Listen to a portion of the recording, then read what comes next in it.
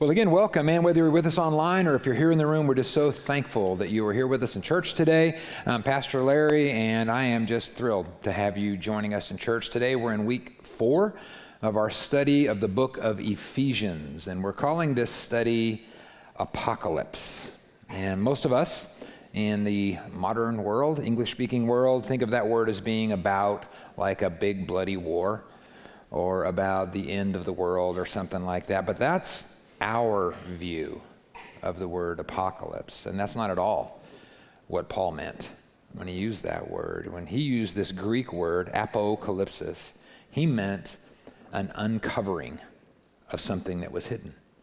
He meant a revelation of something that was previously unknown. He meant an illumination of something that was previously unseeable. And if you read through Ephesians, you'll be surprised at how much those apocalyptic words show up. So for the last few weeks, we've been looking at some of the different revelations, some of the different apocalypses of Paul and this letter that he wrote to the church at Ephesus. So a couple of weeks ago, we talked about the apocalypse of the unity that we have when we are in Christ. And then last week, we talked about how those of us that are in Christ were predestined since before time began to have the amazing blessings and the adoption of God. And then this week, since Christmas is right around the corner, and we're looking to Paul to give us an apocalypse about gifts, and specifically about the best gift, the gift of God's grace. In fact, in Ephesians, when Paul uses the word gift, or when he uses the word grace, it's actually the same Greek word. It's the word, say it with me. It's the word charis. Let me hear you say charis. Yeah, charis is a Greek word. It's actually a homonym, and it actually means both. It means gift, and it also means grace, and that's not weird. I mean, we have homonyms in English, right? We know that a vampire bat and a baseball bat are two different things, right? One word, two meanings. That's not weird. That's why the right to bear arms is a completely different thing than the right to arm bears, right? These are homonyms. Same word, but they mean different things. And charis, really an important word in the Bible and in our faith, and a very important word to Paul. It's a homonym, and it means both gift and grace. And I'm going to tell you on this one, I need an apocalypse, because this idea of the free gift of grace has been like confusing for me. And I think for a lot of Christians for the last 2,000 years ago, it's kind of confusing, because in the Bible, and Paul specifically says that we're saved just by the gift of God's grace, and not by being good or doing right or following rules. He says our behavior and the good stuff our good works, our good deeds don't save us. Salvation is a gift from God's grace, period. And look what Paul says, is Ephesians 2:8. He says, God saved you by his grace, charis. God saved you by his grace when you believe. And you can't take credit for it. It's a gift from God. Salvation, I don't know how much more clear he can be than this. Salvation is not a reward for the good things that we've done. So there's nothing for us to brag about. So our relationship with God has nothing to do with our behaviors. It has nothing to do, apparently, with keeping rules or doing good deeds or doing good works.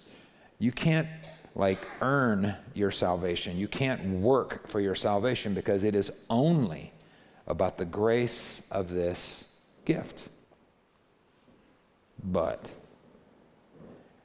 Paul also gives us these lists of all this acceptable behaviors and unacceptable behaviors. And he's like, well, if you're going to be a Christian, you got to do this, and you got to do this, and you got to do this. And I'm like, well, that doesn't make sense. You just got through saying that it's 100% about God's gift of grace, and it's nothing to do with our behaviors. But then in Philippians, he tells us that we should each work out our own salvation. Well, what is that? Because he told us it has nothing to do with the work that we do. It has nothing to do with the good deeds that we do. And he also talks all the time about how Jesus is someday going to judge all of our behaviors and all of our deeds and all of our thoughts and all of our actions. Plus, Paul is constantly like bragging about all the good stuff that he's done for Jesus, isn't he? You've read this thing, right? Oh, I'm in prison again. Oh, I'm traveling all over. Oh, I'm preaching all over. I'm starting these churches everywhere. Oh, I'm in jail for Jesus, but I never complain. And I just am curious, if good deeds and good behaviors can't save us or do anything for us, if our behaviors and keeping rules and doing things right can't save us, why does he talk about it all the time? Why is he constantly telling us how to act if it doesn't matter how we act? And so it seems like out of one side of his mouth, he's saying, look, our behaviors don't matter, man. It is all this free gift. You guys are going to be the grace side, okay? It's this free gift of grace. So don't worry about behaviors. Don't judge other people. Don't feel guilty. Don't feel shame. Don't worry all the time. It's nothing to do with your behaviors. It's all about the gift of grace.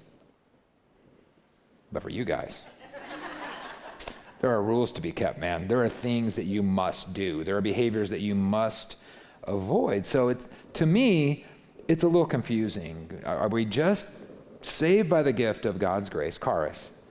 Or does God expect certain behaviors, good deeds? Are we supposed to keep the rules? And I think even Paul seems kind of confused about it. And I like it when Paul's confused, because it makes me feel better about myself.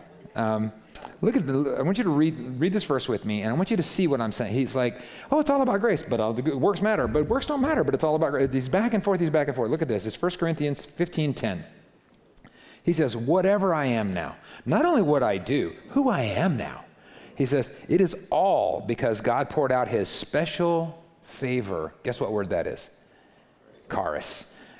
God spelled out his special favor on me. So what's he saying? It's all about grace, man. It doesn't matter what work I've done. It doesn't matter what stuff I've accomplished. My work means nothing. It's all about charis, baby. It's all about the grace of God. So he says, whatever I am now, it's all because God poured out his grace on me, and not without results, because I've worked harder than any of the other apostles. Not that it matters, because my work doesn't matter. It's all about grace, and that's all that counts. But seriously, I have worked my butt off. Not that it matters. My work is nothing. It's all about the grace of God, but I really have worked a lot harder than those other guys. It's like he's like, make up your mind, right? Which is it? Are we saved by charis, the free gift of God's grace, and that's it? Or does God expect something from us in this deal? And I think this is not just a question to kick around and argue. This is really important, because if God does expect something from us, and it's not just he gives it to us and that's the end of it, then what happens when people say that they've asked Jesus to be their Savior, but they don't have the good deeds, or they're not keeping the rules, or they don't have the good behaviors? What if they said, okay, they raised their hand in church, or they got baptized, or they walked down, or whatever they did, but they're not doing the good behaviors, and they're not living like they're supposed to look? Then that's really dangerous, right? Because maybe they think they're saved, and they're not. And then on the other hand, what if it is 100% grace? What if it just is this free gift of grace and that's it? Then some people may be feeling guilty and shameful and afraid of God for no reason. And they may be comparing their works to other people. Oh, I'm not as good as that one. Oh, I'm not as good as that. Or that one's not as good as me, right? Maybe they're judging other people, and it really doesn't even matter, because it doesn't matter what they do, because they're only saved by grace. So I think it's an important thing, and I think it's a hard thing. And the apocalypse that I've had on this, honestly, lately, all starts with what we said in week 1 of this series. And that's where we talked about the fact that this book of Ephesians, we have to read it for what it is, right? It's a letter that was written from Paul to this church at Ephesus. It's for us. but it wasn't written to us. It's for us, but it wasn't written to us, and we are literally reading someone else's mail. So if we're going to get max value out of that, we got to think about what was going on in Ephesus, what was going on with those people that the letter was written to, and what was going on in the head of the person that the letter was written from, right? What did Paul mean when he wrote? Not what it means to me or how it fits into my world or my vision of life or what's going on in my culture. What did it mean to him? What did he mean for it to say? If we really want to know what this book is trying to say to us, if we really want an apocalypse from this, a revelation from God about this, we can't look at Paul and the Ephesians through the lens of our world. If we really want an apocalypse, if we really want to understand, if we really want revelation, we can't look at Paul and the Ephesians through the lens of our world. We have to look at our world through the lens of Paul and the Ephesians. So let's sit on that for just a second. We can't look at them through our lens of how our life works and how we see things and how our world is. We have to try to look at our world from what he was trying. It's a letter he wrote, right? We need to try and understand what was he trying to say, right? What did he mean for these words to reveal? And so this apocalypse, for me, starts with this one word. It starts with charis. And not what I think it means, or how it fits into my life, or how it fits into my understanding, but what did Paul mean when he used this word? Charis, for grace, for a gift. And I think it starts with just understanding like how Paul and how the Ephesians saw gifts. Because, we're Americans and really Texans, which is we're just Americans, only more so, right? It's like not you guys, but like the second service, they think the whole world revolves around America and what's going on in our world, what's going on in our little county, in our little community and all that good stuff. But throughout history, different cultures have seen and valued gifts differently. So let's try to step back a little bit and just say, in our modern Western culture, I would say in Comal County in 2021, we see the highest, best kind of gifts, of all the gifts that there are that people could do for you or give to you. The best gifts are the gifts that come with no strings attached. You agree with that? Like, they don't want anything back. I just love you, man. I'm just giving you this gift. I'm doing this thing for you. I'm offering this thing to you, and I don't want anything back. The highest, best gift to an American in 2021 is a gift, brace yourself for this word, with no expectation of reciprocity. That's a big word for me, right? Reciprocity. And the best, highest gift in our world, in our culture, in our view, in our time, we think the best gifts mean, I'm just giving it to you because I love you. I don't want anything back. You don't have to reciprocate, right? I'm not asking for anything back from you. I just like you, and I don't want anything back. So in our culture, we value gifts the highest when they come with no strings attached. In America, I'm going to keep saying it so people start doing this. I'm just telling you now. In America in 2021, a gift is only a real gift if it comes with no expectation of reciprocity.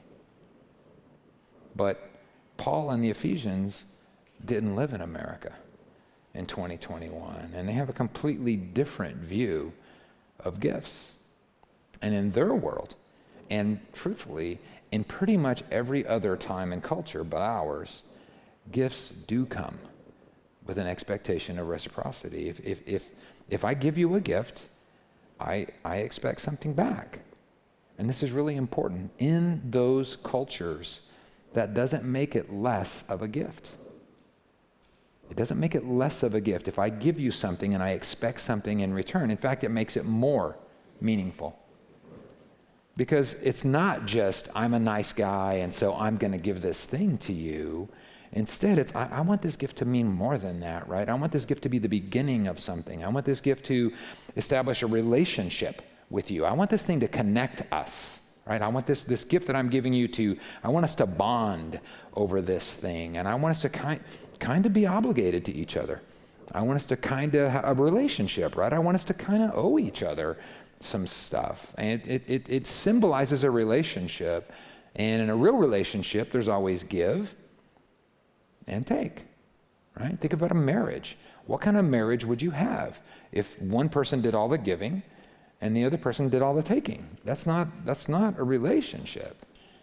And in most cultures, a gift is saying, look, this relationship means a lot to me, man. I really want this to happen. So you know what I'll do? I'll go first. I'll give you a gift. This is me inviting you into a relationship. And if that's what I want. I'm saying it, I'll go first. I want this relationship, so I'm going to give you this gift. And if a relationship is what you want, then show me something in return. You know who explained this phenomenon really well? A famous theologian a couple of years ago, George Strait. You know him? So he loved this girl named Emmylou Hayes. And he gave her a gift. And it was a note telling her how he felt. And if she felt the same way, he asked her to reciprocate. So he said, "Do you love me?" Right? "Do you want to be my friend?" Remember that? "I think this is how love goes. Check yes or no." Everybody knows that song, right? Do you remember those notes? What was that? What was happening? I'm writing this note and I'm saying, this is what I want. I want a relationship. And if that's what you want, reciprocate, right? You write me a note. It's like, I'll go first. I'll make the big step. I'll take the hard step. I'll give the first gift. I'm saying I want a relationship with you. And if that's what you want, check yes. And for almost every culture in history, except for ours, a gift means I'm inviting you into this relationship. And you check yes by reciprocating. You check yes by giving a gift to me. And that is how virtually the whole world sees gifts. And that's why Americans, when we go on mission trips and we go to the Far East, or we go to South America, or we go to Africa, or the Pacific Islands, what do they always tell you when you go on these trips? Do not accept gifts from those people. That you've been on mission trips? That's what they always say. Do not accept gifts from those people. Do you know why? Because if you don't give them something back, if you don't reciprocate, then that's like a rejection to them. Because that's how it works. I give you a gift. I want to start a relationship. If you want the same thing, then you give me one. That's how it works. This is why when you see like the president or the vice president or whatever, and they go to another country and they're sitting down with these foreign leaders and all that stuff, then there's a cameras flashing and they're shaking hands and they're all making nice and all that stuff. Then what does that foreign leader always do? They give him a gift, right? Oh, here's a box of cigars or something, right? And what does then the president? He turns to his aide and they hand him a gift and they give him a plate or some stupid thing, right? You won't believe this. Do you know that the United States Department of State in Washington, D.C. even has a special department that's called the Protocol Gift Unit? That's legit, man. The only function of those people is to keep track of gifts. Some king gave us this, what did we give them? Some prince gave us that, what did we give them back? Look it up, it's a real thing. And you know why? Because our government loves wasting money. No, that's not why, No. You people, man. So predictable. That's not why. It might be why. That's not why. The reason we have that department is because that in pretty much every culture, in pretty much every time in history, including the time and culture of Paul and the Ephesians, gifts come with an expectation of reciprocity. And that doesn't diminish them as gifts.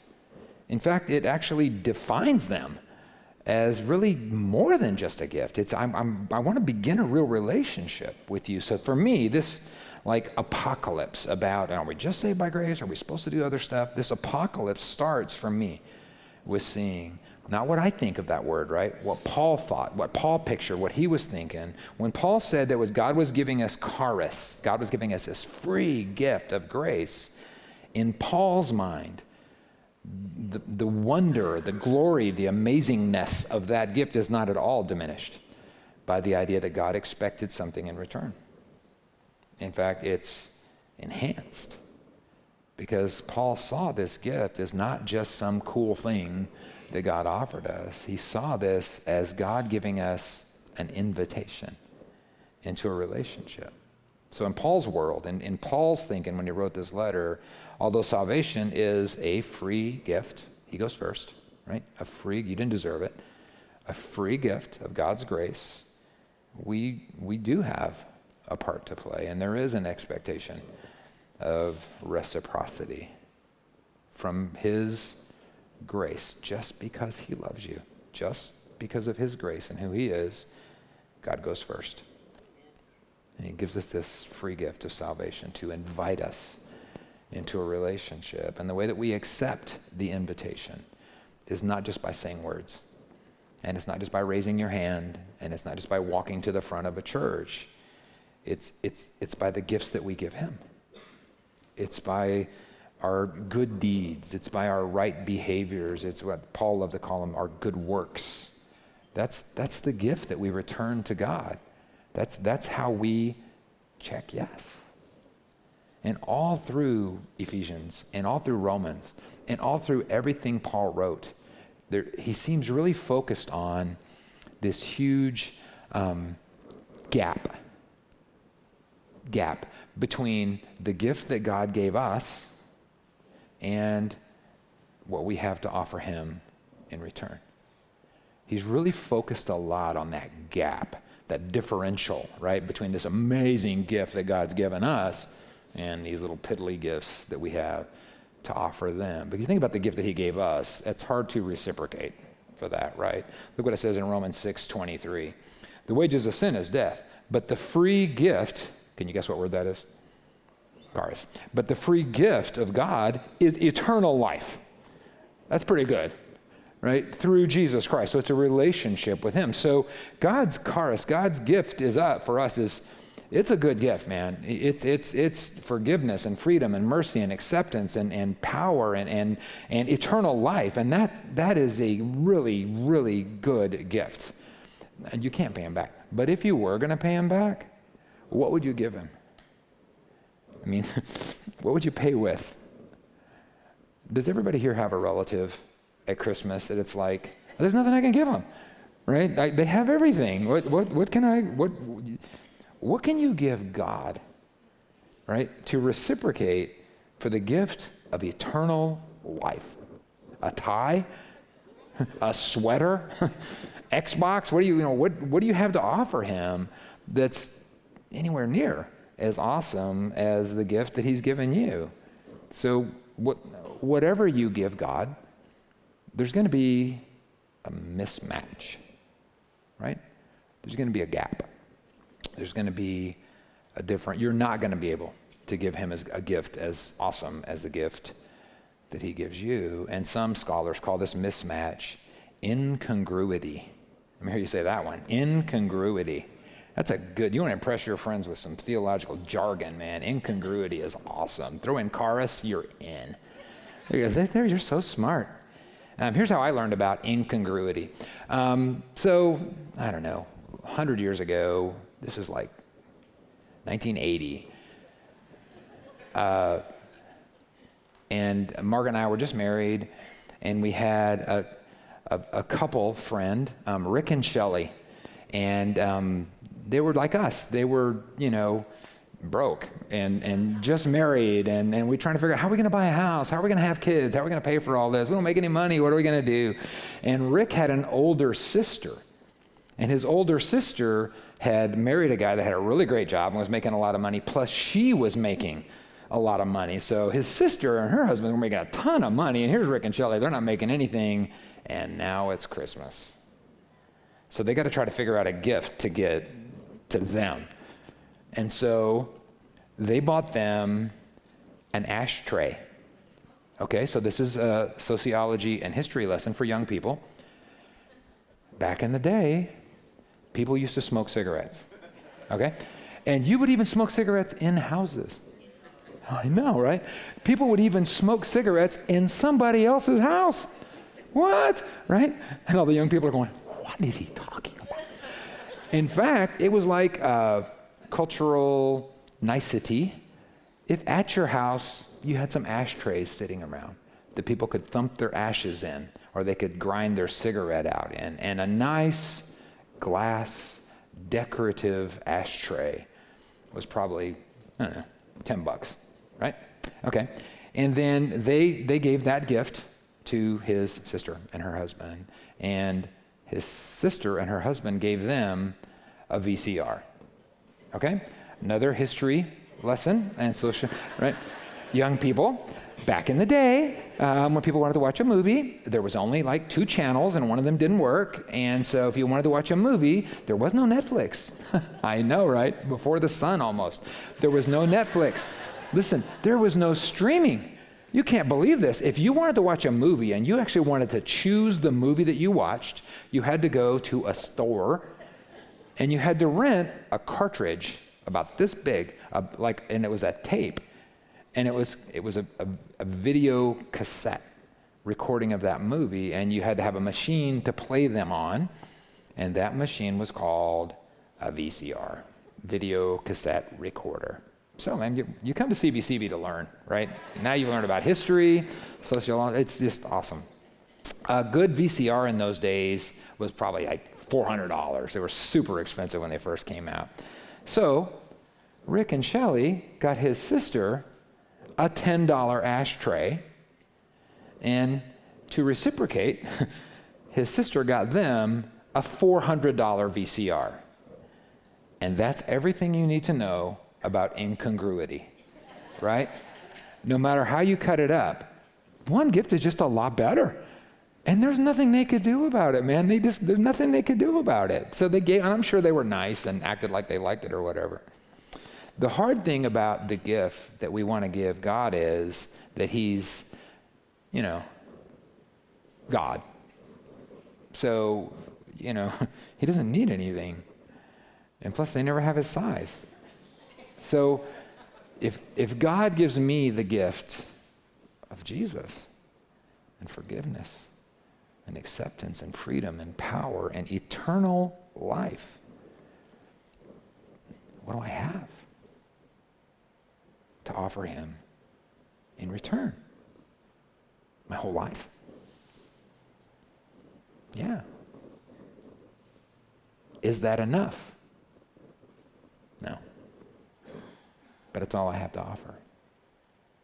In Romans 11, Paul's talking about this amazing thing that God has done for us, this incredible gift, this amazing charis. Out of his grace, he's given us this gift just because he wants to. He went first and gave us this amazing gift. And in Romans 12:1, he says, so, like in response to all that, so, dear brothers and sisters, I plead with you to give your bodies to God. And this word for bodies, it means like your whole life, like your whole self, like everything. You give your everything. So here's what he's saying. So, brothers and sisters, I plead with you to give your whole self to God because of all he's done for you. Let it be a living and holy sacrifice, the kind that he will find acceptable. This is truly the way to worship him. So your gift that you're going to reciprocate with is your life. In the Old Testament, God would do, you've read the stories, right? All these amazing things God would do for them, and he would save them from these incredibly overwhelming battles. And he would, remember they were in the desert and they didn't have any water. So he said, oh, speak to the rock, and water came out of there. Oh, I wish we had some food. Okay, here's some food. Oh, I wish we had some meat. Okay, here's some quail. I wish we could defeat this enemy. Okay, they're defeated. I wish the Red Sea would open up. Okay, it opened up. I wish the walls of Jericho would fall down. Okay, there you go. And when that would happen, they wanted to do something. God's done this amazing thing for them, right? They wanted to do something, and when the walls fell, and when the seas parted, and when the food appeared, their response was they would reciprocate by building an altar to make a sacrifice. They were like, golly, God's done this amazing thing for us. What can we get him? How about a burnt bull? Right? And that sounds stupid, but I mean, if a doctor saves your life, you might invite him over for a barbecue, right? And that doesn't pay him back, but you can't pay him back, right? And so God would do these incredible things to rescue them from slavery and give them freedom, and to take them away from certain death and instead give them life. They would like, wow, thanks, God, freedom, life. It's just what I wanted. And we got you a burnt bull. Obviously, that's nothing compared to the gift that he gave them, but what else would they do? They gave all they had. So here's a couple of questions. Is our salvation 100% by charis, the free gift of grace of God? Yeah. And that gift is his invitation into a relationship. Is there an expectation of reciprocation? Is there something we need to do in return? Is to accept that gift? Yeah. And for me, the apocalypse that I think Paul wants us to have is that doesn't diminish the gift. It defines it. It enhances it. Because we show it. It's not just showing me that God is nice. What it's showing me is something way bigger than that. It's showing me that God wants a relationship.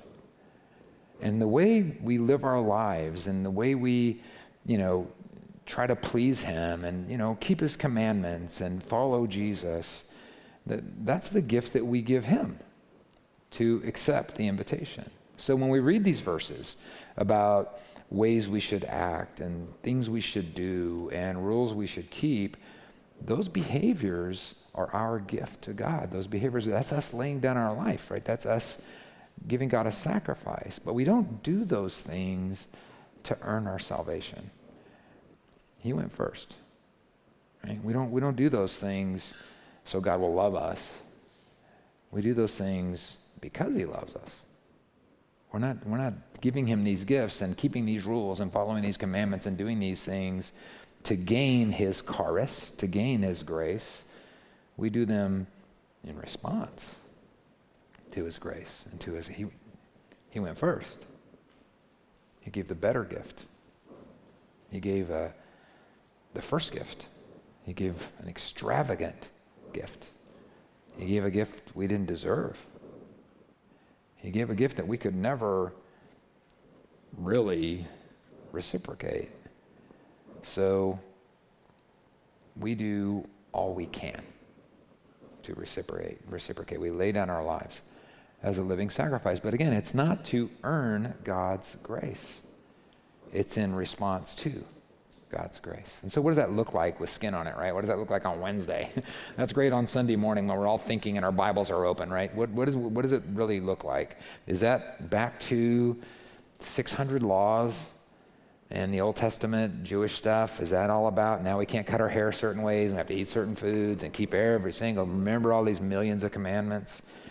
No, because by his grace, Jesus gave us a much simpler commandment. And this is in John 13:34. Jesus said, now I'm giving you a new commandment. Don't get sick of the Greek, okay? Just one more thing. New. It's a new commandment. It's not a bunch of new commandments. It's singular. A new commandment. And this word new is the word kainos. It means new, but it doesn't mean new just as opposed to being old.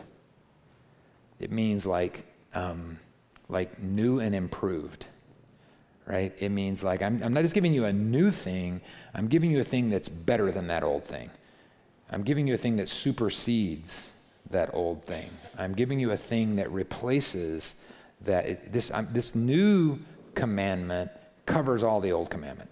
This new commandment supersedes, it's better than. It's the new and improved. It's better. It's a new commandment. So he says, look, there's a lot of commandments, man. Let's just start over. I'm giving you a new commandment. Love each other. Just as I have loved you, you should love each other. So in his charis, in his grace, God offers us the first gift, right? This amazing, incredible, free, undeserved gift of his salvation and his love. And our response, the way we check yes, right? Our response to accept that offer is that we offer our lives as a living sacrifice, not by keeping a million laws, but just by sharing his love with the people around us. So, is that enough? No. But it's all we have to give. Let's pray. Father, so many things for us to be thankful for. But it all begins with your charis. It all begins with your grace and your love for us that we never deserved, that we could never repay you for. Thank you, God, that you went first and you gave us this incredible free gift of salvation. And God, I just pray that you'll just help us to see what Paul saw, and that is that grace is that it's not less of a gift because you expect something in return. It's actually more of a gift because it wasn't just a freebie. It was actually you giving us something to begin a relationship.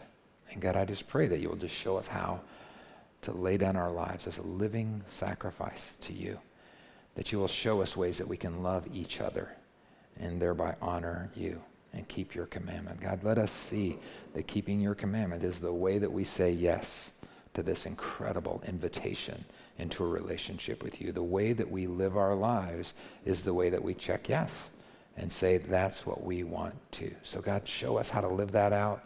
And God, we can't do it in our own strength, so we're going to ask you to empower us to live that life in Jesus' name. Amen. Amen. Hey, next week, our apocalypse is kind of scary. It's going to be about mysterious powers that surround us, and not all of them are nice. But we have the power to overcome them because we are in Christ. And that power that we have is actually another aspect of the same amazing word, charis. So God bless you, and we will see you next week.